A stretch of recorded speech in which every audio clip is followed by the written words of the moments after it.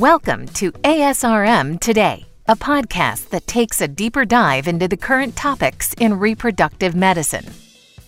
I'm Jeffrey Hayes, and today on the show we are talking about testicular cancer for Testicular Cancer Awareness Month. Joining me today is Dr. Kathleen Wong. Dr. Wong is an associate professor of the Department of Urology, University of Pittsburgh School of Medicine, and serves as the Director of Male Reproductive Health. She is also the president of the Society of Reproductive Surgeons. Dr. Wong, welcome to the show. Thank you so much for the invitation. I'm very excited to be here today to speak to you guys. Fantastic. Well, I want to start by asking you, how did you choose reproductive medicine as a career? So in urology residency, I was fascinated with microsurgery and prosthetic surgery, and it sort of linked really closely to sort of my fascination with reproductive physiology as a medical student. You know, when there's those things that just click in your head and you just find such enthusiasm for, that was where it really fell into place. It really also was wonderful to meet some incredible mentors that I feel really fortunate, really early on, kind of in early residency, through fellowship, that have sort of very much shaped my career. And so I'm really excited and I feel so fortunate to be in this field. And of course, we all feel very fortunate that you have chosen this field and that you're here. So I have you on today to talk about the testicular cancer. It's Testicular Cancer Awareness Month. I'll start with probably the big question is how common is testicular cancer? So testicular cancer is probably the most common cancer among males who are young, between ages 15 and up to about 35 years. While it's the most common cancer, thankfully, it's still relatively rare when you compare it to other types of cancer. If you think about every year, an annual incidence rate, it's a little over 5 cases every 100,000 males, which doesn't seem like a lot, but it's enough that it keeps us really busy and wanting us to kind of stay on top of it. Is that still in the 18 to 35 range, that 100,000 males? Okay. Yes. And honestly, it accounts for almost 1% of all cancers in men. So it's not huge, but it's relevant. Worldwide, I think testicular cancer has more than doubled in the past 40 years. And whether that's just a better understanding of how to diagnose it early or, reporting of it. And also things to consider, the incidence really does vary considerably in different geographical areas across the world, in the United States, Australia, and the United Kingdom. And really the lowest incidences are found in Asia and Africa. And there's also things to consider as well, that there are quite a bit of variability between different ethnic groups. So there's a much higher rate of testicular cancer among white men in comparison to Black men, particularly in the American population. Is there anything that's been genetically linked, or are those studies? Of course, I'm sure they're always ongoing, but is there Sure. Is there a genetic link that's known? So there's a small link to genetics as well, because there can be familial things that have to be tracked. One of the most well-established risk factors for testicular cancer actually falls back to something as far as having an undescended testicle at birth. So, what most people may not recognize is your testes are developed inside the belly, close to kind of where your kidneys are. And through development, they descend. And by the time that the baby is born, these male babies are supposed to have the testicles in the scrotum. But there is a relevant risk where these testes don't descend all the way, whether one side or both. And having this undescended testis does put these men at increased risk for testicular cancer. And so that's why it's so incredibly important for pediatric field to follow that, parents to follow it, and really track it to make sure that those testes do come down. So then how is, let's say we have our hypothetical 18 to 35-year-old male, and there's a possibility or a chance that there could be testicular cancer. How is the screening done? Well, so unlike mammography for breast cancer and colonoscopies for colon cancer, there really is no standard or routine diagnostic screening test for early detection of testicular cancer. So we don't have like a clear test that everyone has been exposed to and that everyone between those ages that we just talked about are recommended to have. I mean, most often testicular cancer is really first found by men themselves, either by chance during self-exam. And sometimes a testicular lump or a bump is found by your pediatrician, your primary care physician during a routine annual physical exam. Now, I think everyone is always a little cautious to talk about routine screening for anything unless there's a clear benefit for reducing mortality or death risk for that patient. And the reality is no studies have been really done to find out if testicular self-exams, regular exams by your doctor, or any other screening test like an ultrasound of the testis in men who don't really have symptoms actually decreases the risk of death from this disease.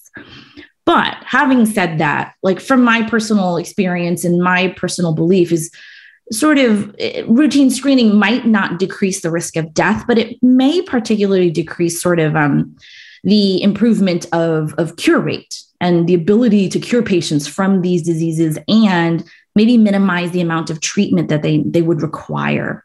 So I feel like testicular cancer being diagnosed earlier is certainly hands down a no-brainer. We want to find it earlier. It makes it easier to treat. I also think that patients who are diagnosed with testicular cancer that's localized, meaning it hasn't spread to other parts of the body, really does require lesser treatment and faster recovery.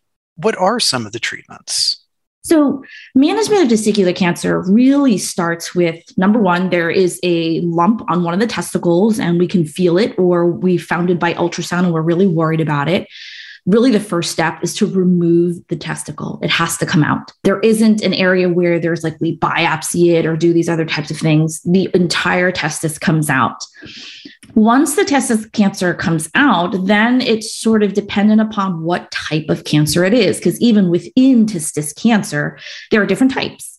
And the type of cancer really then determines whether that individual requires further radiation therapy and or further chemotherapy, or even beyond more surgery. And the more you add on with the toxic therapies like radiation and chemo that can really impact testicular health, some of these additional surgeries can also influence function, like ejaculatory function. But I would have to say that the really positive thing is I think regardless of disease stage, probably more than 90% of all newly diagnosed cases of testicular cancer can be cured.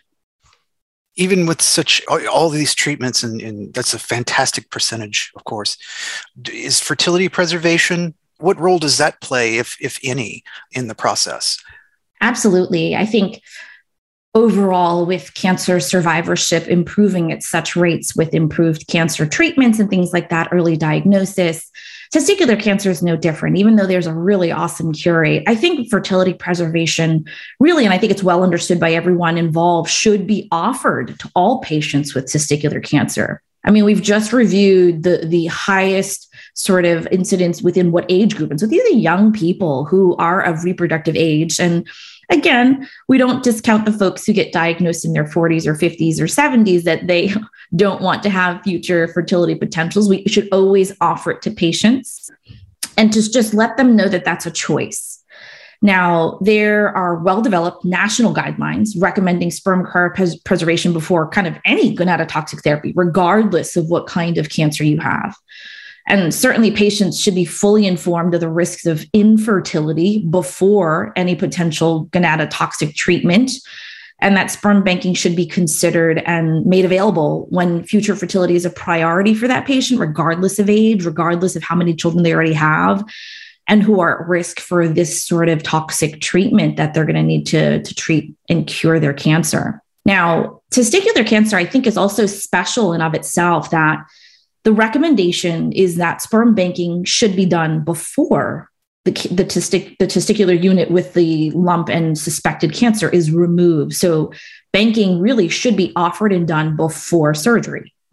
Now, there have been quite a few studies looking at sort of the difference of the quality of sperm that are produced in men who have just a diagnosis of testicular cancer. So there's evidence supporting the fact that men with testicular cancer, who at this point is a suspected testicular cancer, we're pretty convinced we're moving forward with surgery to remove that testicle, have semen characteristics with lower sort of sperm motility, certainly lower motility that's preserved after thawing, after you've frozen their sperm, in comparison to men, number one, without cancer, and then even to men with other types of malignancies. And so kind of the take-home message is that men with testicular cancer tend to have reduced sperm quality. And so we'd like for them to be banking before their surgery. One, for logistical reasons. Not a whole lot of patients want to consider having to provide an ejaculated sample after they've had surgery and in recovery. They just want to be thinking about recovery and not having to worry about any other appointments or things like that. But I believe fully that fertility preservation is incredibly important for patients and then should be offered to everybody. My guest today is Dr. Kathleen Wong. We are talking about testicular cancer. It is Testicular Cancer Awareness Month, but she is also the current president of the Society of Reproductive Surgeons. Can you tell us a little bit about what's going on over at SRS this year? Sure. We're really excited this year for SRS. We've put a lot of energy into developing new educational programs. The top two educational programs that I'm really proud to kind of talk about today is our surgical track scholars for fellows who are looking for more high volume surgical exposure within their REI fellowship. And that is off and running. Our pilot program is there. We have 4 programs that are active. And in fact, we have our monthly didactis coming up this Thursday, which I will be presenting on bladder and ureteral injury repair. But that's a really exciting program. I'm really proud of SRS for putting this together. And so far, it's gone off with a hit, and we're really excited about it.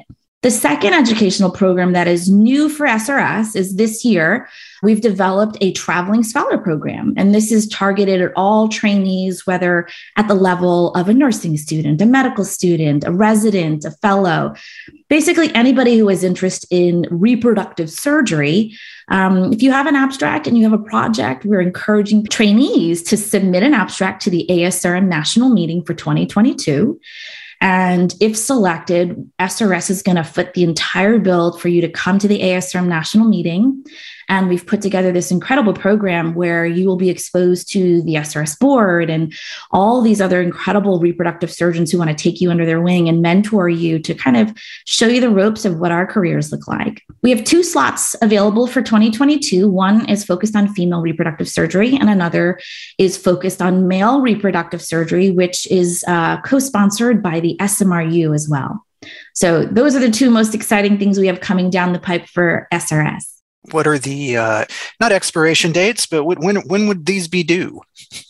So these are going to follow the standard abstract deadline dates for the ASRM. And believe it or not, these traveling scholar abstracts are going to be submitted to a specific SRS traveling scholar subcategory. And so it'll get scored by an entirely separate population of reviewers, probably 2 or 3 times. So the deadline is the same. So I believe that's April 20th. You can correct me if I'm wrong. But the deadline for the abstract submission is the same for the Traveling Scholar program. Well, we will make sure to put all links to all of this information in our show notes so that people can access that and take a look for themselves.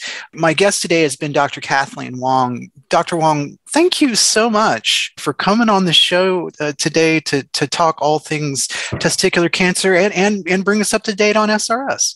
Thank you so much. It's been fun talking with you, and I'm excited to be here.